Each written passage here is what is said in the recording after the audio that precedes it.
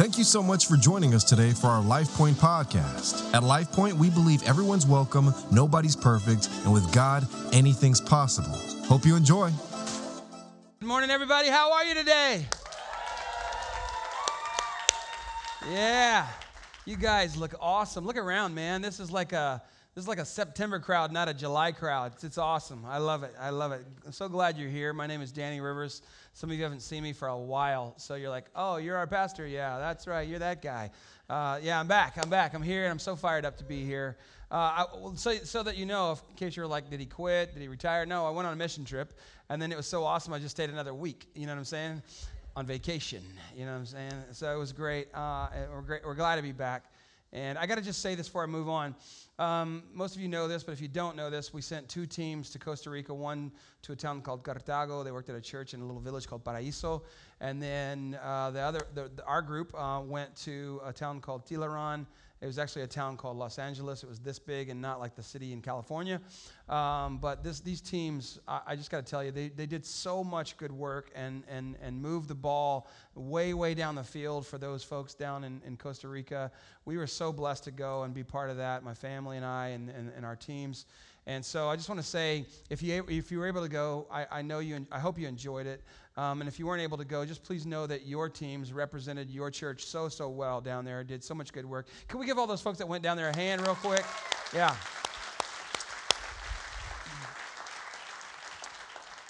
Next year, we hope to go to Costa Rica again and also to the Philippines to go visit the orphanage that we help sponsor there outside of Manila. And we're just going to keep going around the globe, y'all, and we're going to see what God does. And here's the thing. While we were there in Costa Rica, we were witness to a movement that's happening up near the border of Nicaragua, where a lot of Nicaraguans are moving south into Costa Rica, escaping violence and economic hardships, because Costa Rica is a very stable country, and they're much more prosperous than Nicaragua. And as a result, there's a great need there that we hope to be part of the solution. Whether that's an orphanage or whether that's a school, God's going to use this church to do something strong there. And then we're going to invite you, once that's going down, to just go, to visit, to support, to build, to help. It's going to be awesome. So thank you so much for jumping in. We're in a series, and I say series, and I use that term loosely because it's not one idea that we're stretching out like a normal series. As a team, we've just been over the past several weeks bringing the thing that's sort of resonating in our hearts, to use the playlist idea. It's the thing that's sort of on repeat and what God's saying to us. And by the way, Pastor Andrew, he's out there probably running around doing stuff right now. He did an unbelievable job last week. If you were here, I hope you were here to hear that. Amazing. Blessed by just incredible folks who work here and who are doing great jobs. Summer has a set of songs that usually define it from year to year. There's a song or two, and I don't want to sing them because then they'll get stuck in your head and you'll be angry at me. Like Happy, that song. I'm not going to even sing the lyrics to it, but it comes around in the summer.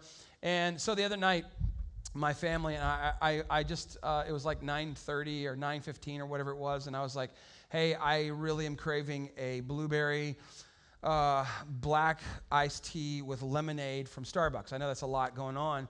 And anybody want to go? And they're like, okay. And so we get in our car, and I live in Helotes now. And Helotes, I didn't know this about Helotes, but Helotes is like any little old town. Sorry if you were born and raised in Helotes and you think I'm being negative. I live there. It's so cool. So I can make fun of it.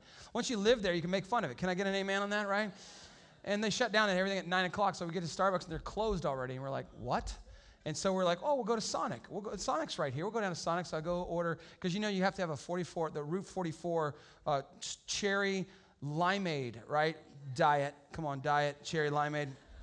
And we're ordering it, and they're like, I'm sorry, sir, we don't have any ice. I was like, you sell ice here. So a root of bitterness is coming up in my spirit, and so I'm like, well, now where do we go? Because even Bill Miller closes at 9 or 30-ish or whatever it is, but it wasn't open either. So I went to this other place that will remain nameless, and I just went through the drive-thru, and I was like, I'll have an iced tea, please. And they're like, what? What else? I'm like, no, that's it. I just want an iced tea, man. And while I'm I don't know why, but while I'm in the line, this song from like 88, 87 pops into my head. I haven't heard it in years. Right now, I can't even call it to you, but I got so fired up about it, I downloaded it while we were in the line, And it was a song that took me right back to 1988, summer of 1988. I had a 1976 Cutlass Supreme, y'all. Coupe, y'all. It was as long as this whole section right here. And this song, I put this song up and we crank it up and we cruise Southwest Military. Now, some of y'all don't know about Southwest Military. Anybody grew up in this town? Nobody is from here anymore, but a couple of you know. A couple of you know what Southwest Military is? And so I was like, kids, roll down the windows. I put the sunroof back. It's my first time to ever have a sunroof in a car in my whole life, like in my car. And so I was like, yes, and we went through my hood, right, which is filled with mostly seniors. I love seniors. I'm almost one, right? And I was like, put it up, man. And we drove the hood, you know what I'm saying? No, everybody's already asleep because it's an old neighborhood, right? And I was like, come on, man. Nobody's even yelling at me. I want somebody to yell at me. But we rocked that song. It took me right back to 1988 or 87 when I would just rock that music and just play it out loud. Matter of fact, I downloaded like 45 songs or 55 songs when I got home from my 80s era. And bro, I'm telling you, if you're on iTunes Music, Danny's 80s Jams. Go find it and follow it. It'll bless your spirit. It'll put you right back there. It took me back, and so that's what I want to do today. I want to take us back a little bit. And what I mean by that is there are messages and series that we've done through the years, not just me, but other pastors and leaders that have sort of defined us as a church. And if you're relatively new here or you're visiting today and you're like, what's this church about? I want to take you back to a message, and sometimes during the summer playlist series, we kind of go back and we'll revisit some messages, and that's what I'm doing today. A message that reminds us of who we are, what we're all about. And I'll just say it like this. We have a saying here at LifePoint where we say that at LifePoint, everybody's welcome. If you know it, would you say it with me? Nobody's perfect, and with Jesus, anything is possible. So, like, this is foundational for us, that here, everybody's welcome. We don't care where you're from, what your background is, what you do, what you look like, what you live like. We just say you're welcome. And then we say, nobody's perfect, and that's where I'm going to hang out today. And then we say, and with Jesus, anything is possible. And we believe that. A couple of months ago, my wife and I were able to go. We go every spring. We save up money from the fall all the way to the spring to go on our own vacation. We take the kids somewhere, but we go by ourselves because we just think that's good for our marriage. And I think it's good for your marriage too, just FYI. But who am I? Like if you can only go down to like Corpus, or if you can go to like, I don't know, if you can just go to Castroville, go to Castroville. If you can go to just go somewhere with your wife. All right, anyways, if you're married. So we went, and it was a resort-like thing where everything's included. We'd never done anything like that. And one of the things that was included was you can sail. And they had like 4 or 5 sailboats. They were small, but you could take them out and use them. But first you had to have a guy show you the ropes. And so the guy shows us the ropes. And he's like to my wife, you want to try it? And she's like, yeah. And she does it good because my wife's awesome like that. And then the words that I was dreading was, your turn, sir. And I was like, oh, no, you don't want me to do that. And everything was backwards. And so you have this little thing behind you to steer. And if you want to go, like, in a car, you go like that, and it's going to go, well, you don't go like that in a car. Anyways, whatever it was, I couldn't do it. I couldn't get it right. I kept jacking it up, and I was like, bro, look, just take it over because we're going to be in Cuba in a minute because I don't know what I'm doing. Now, as it turns out, as a sailor, I am completely inept. But imagine that I come back to the beach after that lesson that I failed miserably, and even though I'm inept, I thought I was ept, right? I don't know if that's a word. I don't think it is. Imagine I say, hey, I'm such a great sailor. Everybody sign up right here. All the people get in line. I'm going to do sailing lessons right now. There would be a bunch of people lost at sea even right now if that happened. See, generally, as adults, I'm going to say that carefully, as adults, we tend to know the areas in which we're not very good, right? But there are areas of life that we can be sort of less than at and not know it. And I'm thinking specifically in areas of spirituality or character or morality or right standing before God. You would say, well, I'm not a very spiritual person or I'm not a very religious person, but this really doesn't have so much to do with that because every one of us has within us the capacity and even some of us the tendency to look down on other people, to feel in some way superior to others because of our ideology, because of our political associations, because of our money, or for whatever reason. It's a very human thing to measure yourself up against other people and say, well, at least I'm better than them, or at the very least I'm not as bad as them. And I do this, I'll be honest with you, I do this at the grocery store a lot. I am the primary cook in our home. I've got skills, y'all. I'm just telling you. I'm just throwing it out there. I've got skills. But anyways, and I go to the store. But my mission at the store is to see how fast I can go. But how many of you know that there are other people there, ladies? And I get it, ladies, because I'm throwing you under the bus. But a lot of times you have kids at home and you leave them there with your husband, and it's like a vacation for you at the store. Especially this one right over here on Bandera. Dear God, you could stay there in a month and get lost and never find your way out of that thing. Anyways, so I'm like, come on, man, get out of my way, let's go, boom, boom, boom, boom, boom. Like, how fast can I do it? And I always tell my wife there's no possible way she could do it as fast as me. I'm judgmental like that. Anyways, but see, my job is to grab it and go, but some of y'all's job is to grab it and look at it and read the label. Like, you know what I'm talking about? Like, people reading the labels, you're like, what are you looking for? It says right on the front, no MSG, no gluten, right? Like, well, I want to just see how much sodiums are in it right now, Didn't sound very manly right there. Sorry. Take a man with man card. Anyway. So, and then that's not the worst of it. That's fine if you want to look at the back. But you leave the card in the road, in the middle of the road. And I'm just waiting not patiently, for you to read the label about how much sodiums. I've said it plurally twice today. Sodium is in it. And I'm like, just pull it over to the shoulder, Get it on the shoulder so we can go around you, and I'm judging you, and I judge people in the shopping, in the grocery store, and while I'm driving in the car. Anybody else judging people in the cars? Some of you are judging me in the car. I see how it is. Well, we do this, and I'm being funny, but we do this there are places where we think, well, I think I'm better than them. Maybe it's the gym, maybe it's wherever. And we all struggle with this on some level. But what I want to say today, and I want to drill down on, is that this place, in this house, this is a place where we say nobody is perfect. Nobody is better than other people. And I think that God wants to do a little surgery around this today, and there may be a little sting to it, but I think there will be a real freedom that will come into this place. And even though I've done this message in the last 3 or 4 years, it's the kind of thing I got to say again and again just to remind us, because I don't ever want us to lose the heart of this, okay? You with me so far? Like, I don't know yet. Let me hear what you're going to say.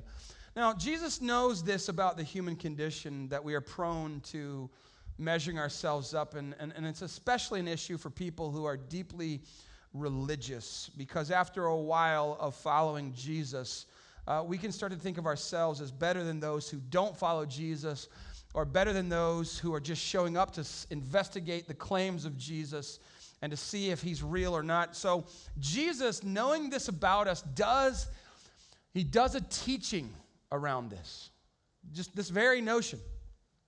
And he says in Luke's Gospel, chapter 18, verse 9, he says, to some who were confident of their own righteousness, which should be an indicator right off the bat something's not right, right?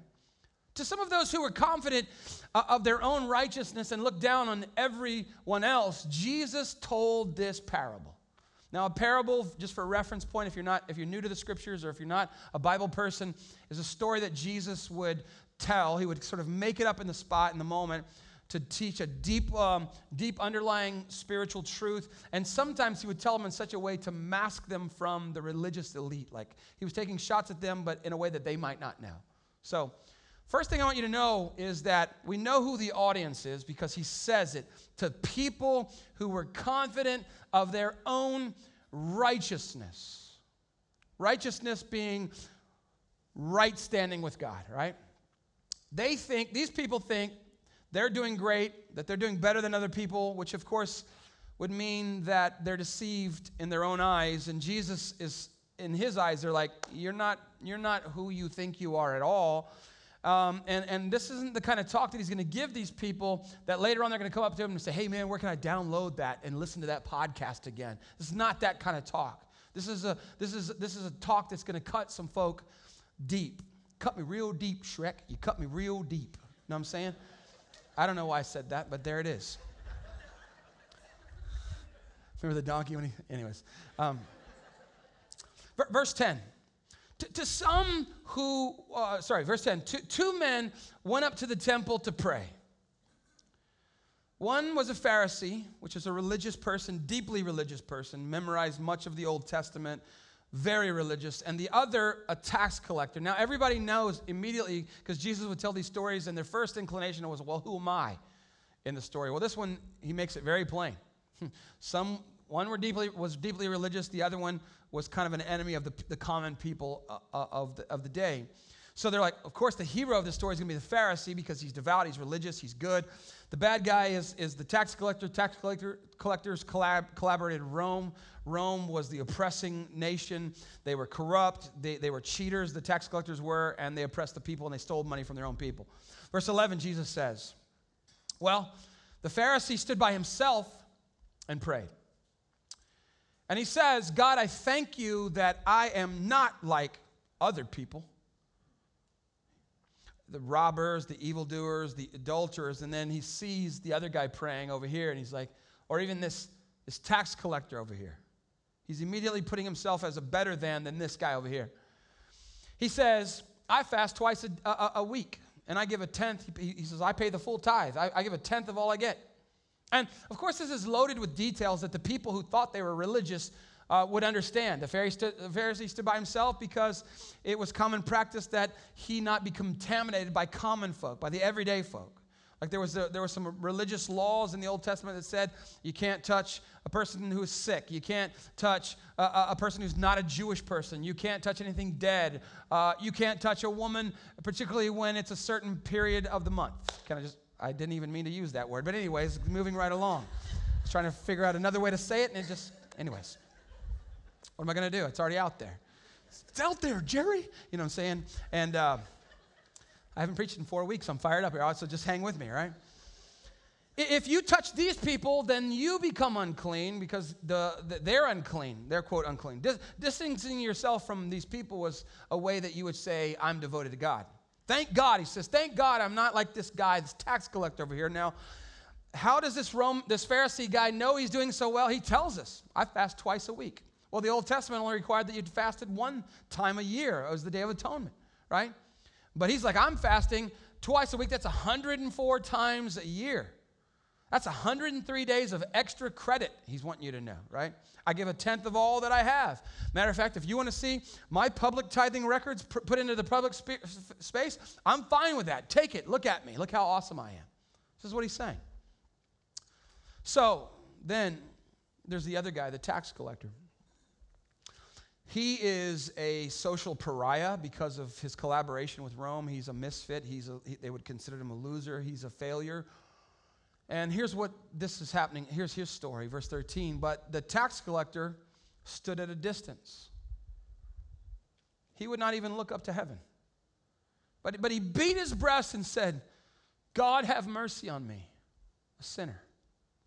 So the Pharisee goes off on his own, and so does the tax collector, but for very different reasons, because he feels like I don't even deserve to inhabit this space where God's presence is at. I have no business. I've messed up my life so royally.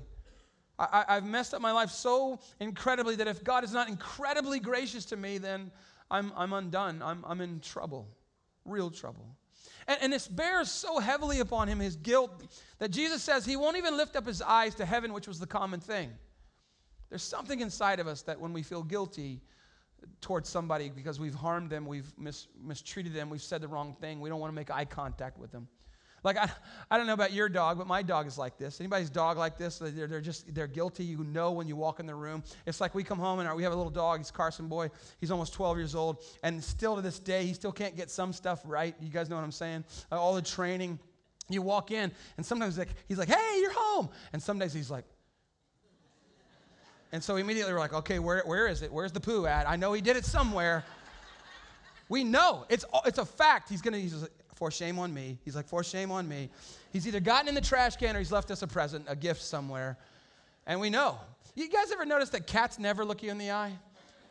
It's not because they're ashamed of anything. It's just they're thinking of ways to kill you and eat you.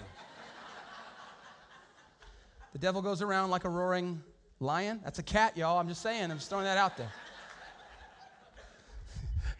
I don't hate cats. This guy's guilt, this guy's shame is so strong that he beats his chest, not in a prideful way, which is what we normally do, but in a way that says, God, please have mercy on me. I know who I am. I know what I've done. Again, the people are listening and they're thinking, yeah, that's exactly what he should do, man. He's a tax collector. He's the worst of the worst. But then comes this twist that nobody sees coming, you see. Because Jesus goes on and says, I tell you, it's this man, the tax collector, that goes home justified rather than the other. For, and here's the caveat, for everyone who exalts himself will be humbled. And he who humbles himself, he who keeps his spirit and his notions right, I know who I am, will be exalted. Jesus says, listen to me. I tell you the truth. I tell you that this man, the tax collector, the misfit, the moral failure, rather than the other, the Pharisee, the sort of devout religious guy, he went home justified, which means he was in right standing, right relationships with God. And everybody's jaw hits the floor. What? No, that can't be the way the story goes. The tax collector, these people all knew what it was to be a good person. Like, you don't have to be a religious person. Every person kind of has an understanding of what it means to be a good person. We all know there are bad people in the world, evil people in the world, and we say, I'm not like them. And we exonerate ourselves for whatever our sort of worst ways are. And then Jesus says, for all of those who exalt themselves will be humbled, and those who humble themselves will be exalted. And this is the upside down world of Jesus. And this is a phrase that I think is so critical for our understanding as a community of believers. It describes the posture of people with whom God can work and the posture of people with whom God cannot work. And that theme, that idea runs throughout the biblical text. There are people that God says, I can use them because they know I'm not all that. And there are people God says I can't use because they think they are all that. And Jesus calls this, and I think this is a really important moment, he calls this awareness of and public confession of our desperate need for God. He calls this humility. And he loves humility. It's one of the capital virtues, right? No pretending, no hiding, no pretense, no masks. It's just, you ever heard the phrase, keeping it real? That's the substance. The idea is you don't try to pretend like you're something you're not, and thus puffing yourself up and looking down on other people. And this is what Jesus is getting at here. And Jesus says, with this story, he's trying to craft, because he's bringing the kingdom down, right? Your kingdom come, your will be done. Where? On earth as it is in heaven. That's what he teaches us to pray. He's bringing it down. Up there is coming down. And he's trying to establish, I'm going to bring a new community, and it's going to be a place where everybody is welcome. Jewish people and Gentile people and slave people and male and female, all the people who had before not been accepted in. Jesus is saying, I'm changing the rules. Yeah, God, that's great. No us and them. Everybody is welcome, and nobody is perfect. And here's what that means for us at LifePoint. We're just saying, hey, listen, this is a place where we keep it real. Matter of fact, can we just say this together? For us at LifePoint, the number one rule is, thou shalt keep it real. Can we just agree on that right now? Come on, can we just agree on that? For me, it's a strange thing. It's an unusual thing, I would say. Not strange, an unusual thing that the tax collector goes to the temple. And here's why. A lot of people, when they're going through bad things or when they've done some things that they're ashamed of, they avoid God, they avoid church. But this guy finds his way to church anyways. And a lot of people think of the church as a place where people have it all together. How little do they really know us? Come on, somebody, right?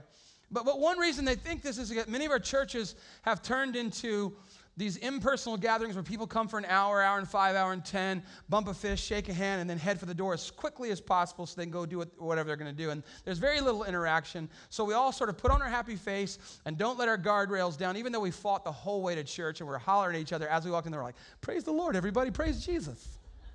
Showing their braces and whatnot, because I got braces, y'all. They're right now, they're cut. Sorry, there's a microphone there. Right now, they're cutting into my cheeks. All right, anyways. I don't know why you needed to know that, but I just felt like telling you that. So we put on our happy faces, and the problem with that is that gives the perception to people who might be coming with need or with hurt or pain or shame or guilt or whatever it is that they're coming, that this is a place where everybody's got it together, when in fact, we should all know that it's not a place where everybody has it together. But we give off that perception. The second reason that people will avoid going to the church is connected to the first, is that they choose not to because they say that when they're struggling, they're like, well, I just don't want to be fake. And they feel conviction or shame, or they feel angry or hurt or broken, and they don't feel like they want to go to a place where they have to fake it until they make it. And nobody wants you to do that. Like we have a saying around here at Life Point that it's okay not to be okay. But we have a further saying that says, but it's not okay to stay that way. Not when with Jesus anything is possible. You see the connection? The reason that this problem exists, though, is twofold. The first part is that people forget that the church is the body of Christ. That's what the Bible refers to us as. Not just this church, but the global church, right? Made up of listen to me now, made up of sinners who have been saved only by the grace of God. Right? They also forget that Christ has forgiven them, and therefore, Romans 8:1 says, therefore there is now no condemnation to those who are in Christ. So that if we realize this, if we lived in the awareness of just because I made a mistake doesn't mean I am a mistake. Right? Just because I made a failure doesn't mean I am a failure. If we would live in this reality, we would gather freely with the body of Christ. Even in the middle of our struggles and our sin or whatever, we would come anyways. So where's the breakdown? It's simple. Nobody's perfect, but somehow at churches, and particularly as the church gets older and older, we feel like we have to act like we are. And that's a problem, and that's what I'm standing up here to say today. We will not go there as a church. We will always remember everyone is welcome, and when they come in, they're no less perfect or they're no less imperfect than we are, right? We're all in this together. So church is not for perfect people. You with me? Everybody with me on this? The church is a gathering of imperfect people who have put their hope, their trust, their faith in a perfect Savior. And if you struggle in life, you should know your first instinct should be to gather with the people of the body of Christ. That's what you should know, because people are coming and saying, hey, can I come as I am? Yes. Can I come with my questions? Absolutely, right on. Can I come with my fears? Yes. Can I come with when I disagree with you? Yes. Please keep coming, right? Can I come with my doubts? 100% yes to every one of those questions. Guys, I have to tell you, though, that when people get real, when they go in front of other people and before God, and they just acknowledge, this is who I am, God, I desperately need your help. Or, friend, I desperately need your help. When you say those words, there's a freedom that gets released, I believe, into this body. When people will say, I actually need your help. I'm actually at a loss for what to do next. I don't know how to deal with this. When people say that out loud, there is something that gets released that never gets released when people say, hey, I got it together. We're good. I'm good. Healing comes when you are known. Sickness remains when you hide. I don't mean physical sickness. I mean just sickness of the soul. Jesus is saying with stories like this one and others that are very similar that he's come to start a new community, and it's for the misfits, and it's for the broken, and it's for the sinners, and it's for people who have been humbled because they recognize, all of them, their enormous need for God's help in their life. And the turning point, the hinge of the story is when this guy, this tax collector, says, God, be merciful to me. I'm a sinner. That moment is the hinge. It's the time when he immediately becomes in right standing with God, while the religious person remains at odds with God. What he's saying is, when he says, God, be merciful, he's saying, God, I've been following my own way a long time now. And the truth is, it's gotten me into some really dark places. God, I have to surrender and follow your way.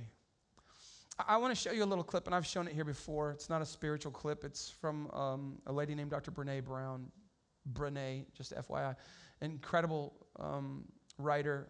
She has such a grasp on this concept of empathy and versus sympathy. And somebody took a talk that she did and made a little animated sketch with it. I just want you to check it out because I think it's at the heart of what we're talking about today. Check it out real quick. So what is empathy, and why is it very different than sympathy? Empathy fuels connection. Sympathy drives disconnection. Empathy, it's very interesting. Teresa Wiseman is a nursing scholar who studied professions, very diverse professions where empathy is relevant, and came up with 4 qualities of empathy. Perspective taking, the ability to take the perspective of another person or recognize their perspective as their truth. Staying out of judgment, not easy when you enjoy it as much as most of us do. Recognizing emotion in other people and then communicating that. Empathy is feeling with people.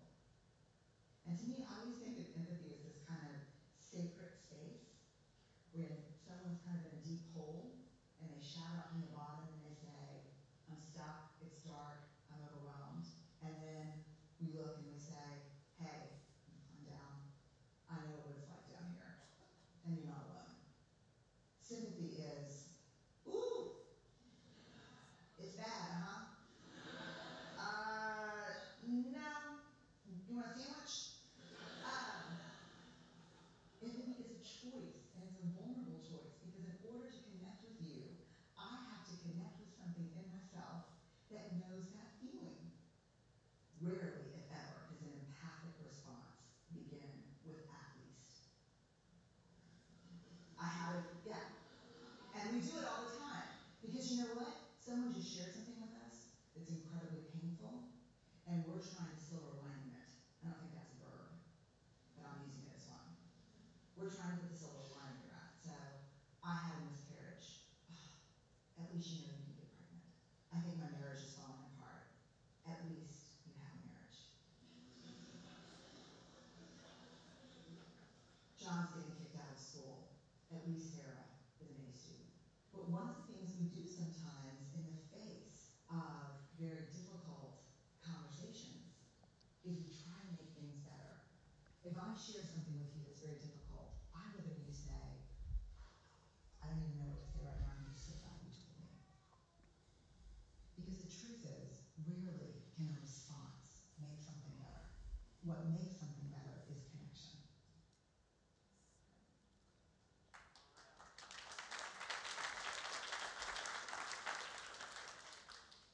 So in Jesus' story, there's a little tax collector, and he ends up down in the pit. He says, I'm stuck. I'm overwhelmed. It's dark down here. God, have mercy. And then there are those righteous, superior people looking from high down below. But then the Bible says that Jesus descends that ladder and he comes to be with us. The prophet Isaiah said that Jesus was going to be called Emmanuel, which means God with us. He comes down the ladder to be with us. And he says, I know what it's like down here, and you are not alone. This comes from one of the biblical writers of the New Testament in Hebrews chapter 4. And it says, verse 15, for we do not have a high priest, he's talking about Jesus, who is unable to empathize with our weaknesses, but we have one who has been tempted in every way. That's Jesus. Just as we are, yet he did not sin. So then, as a result of that, let us then approach God's throne of grace with confidence.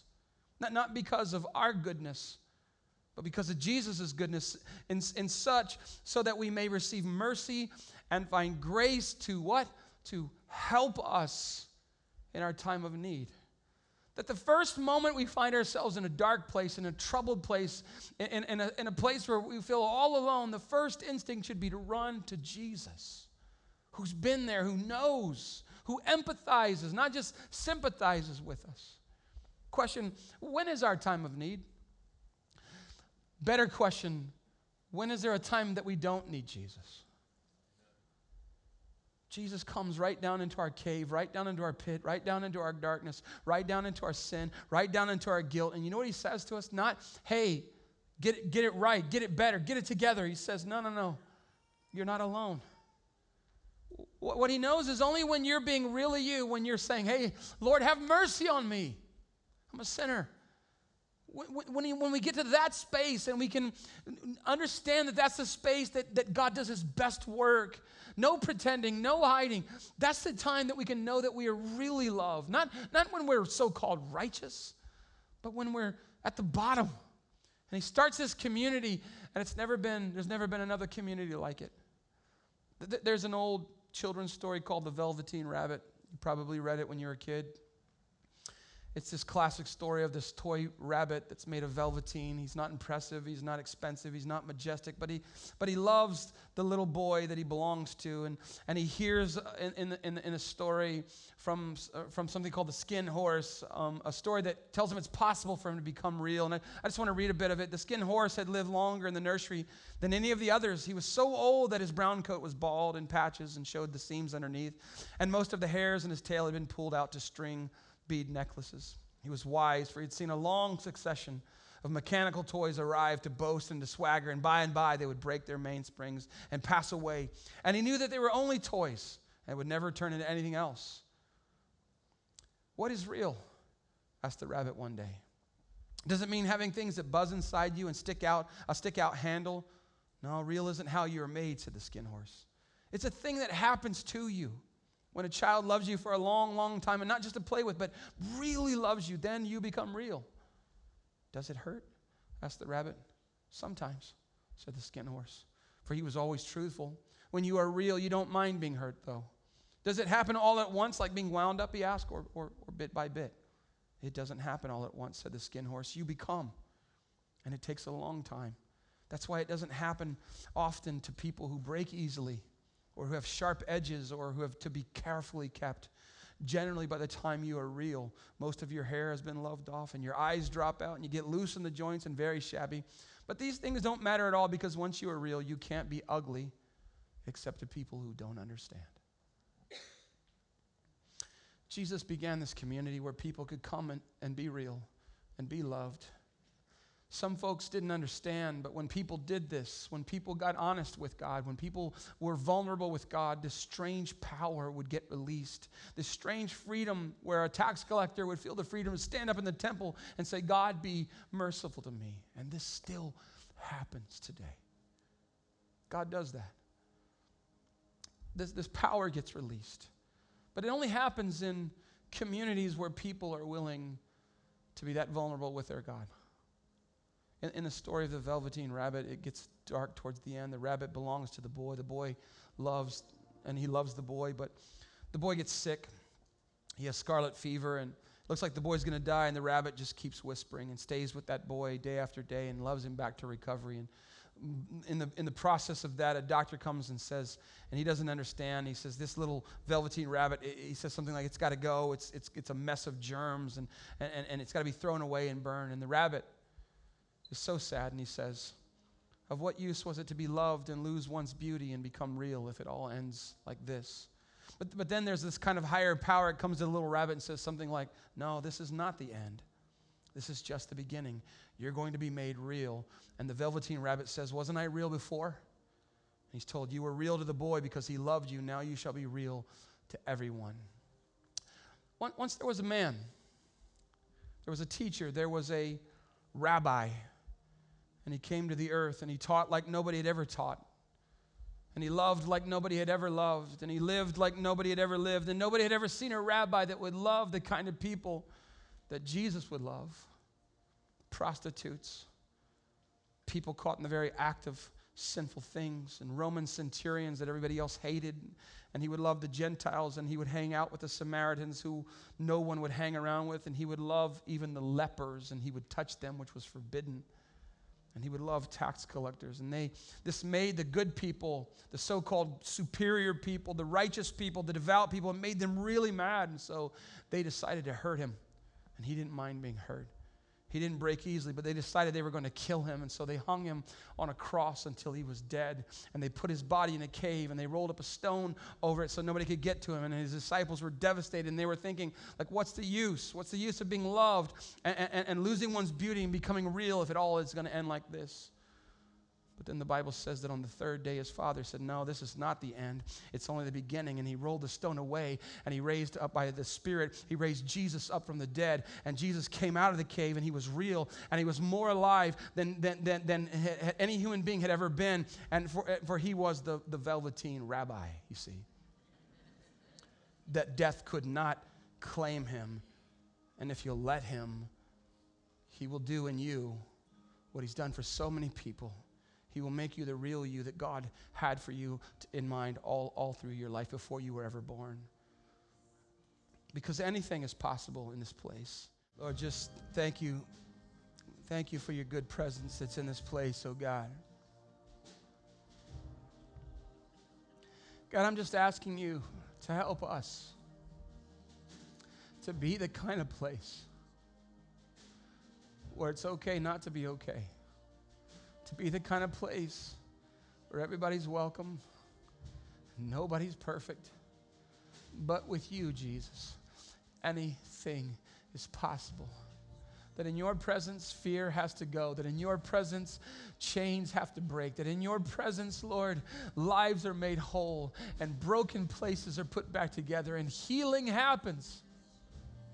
Not just physical healings, but we believe in that as well, God. But healing happens in marriages, and healing happens in souls and minds and bodies and in hearts, Lord. Healing happens in this place. And may we be the kind of church that forever, as long as we exist, never gets to the place where we think we know it all, or we're better than, or it's just for us. May we never, never, never be the kind of place where it's not safe for people who are far from you to come and explore what it means to follow Jesus. Thank you that you died on a cross for us. Thank you that you came from up there down here to change it all, to make a difference. And may we partner with you, Lord. May as a church, may we partner with you and express that kind of love, that kind of acceptance, and that kind of grace, I pray. In Jesus' name, amen. Hope you enjoyed the podcast today. If this ministry has impacted you in any way and you'd like to help us continue to reach others, please visit lifepointsa.com/give to make a donation. We hope you have a great rest of your week, and we hope to see you soon at one of our Sunday worship experiences. God bless.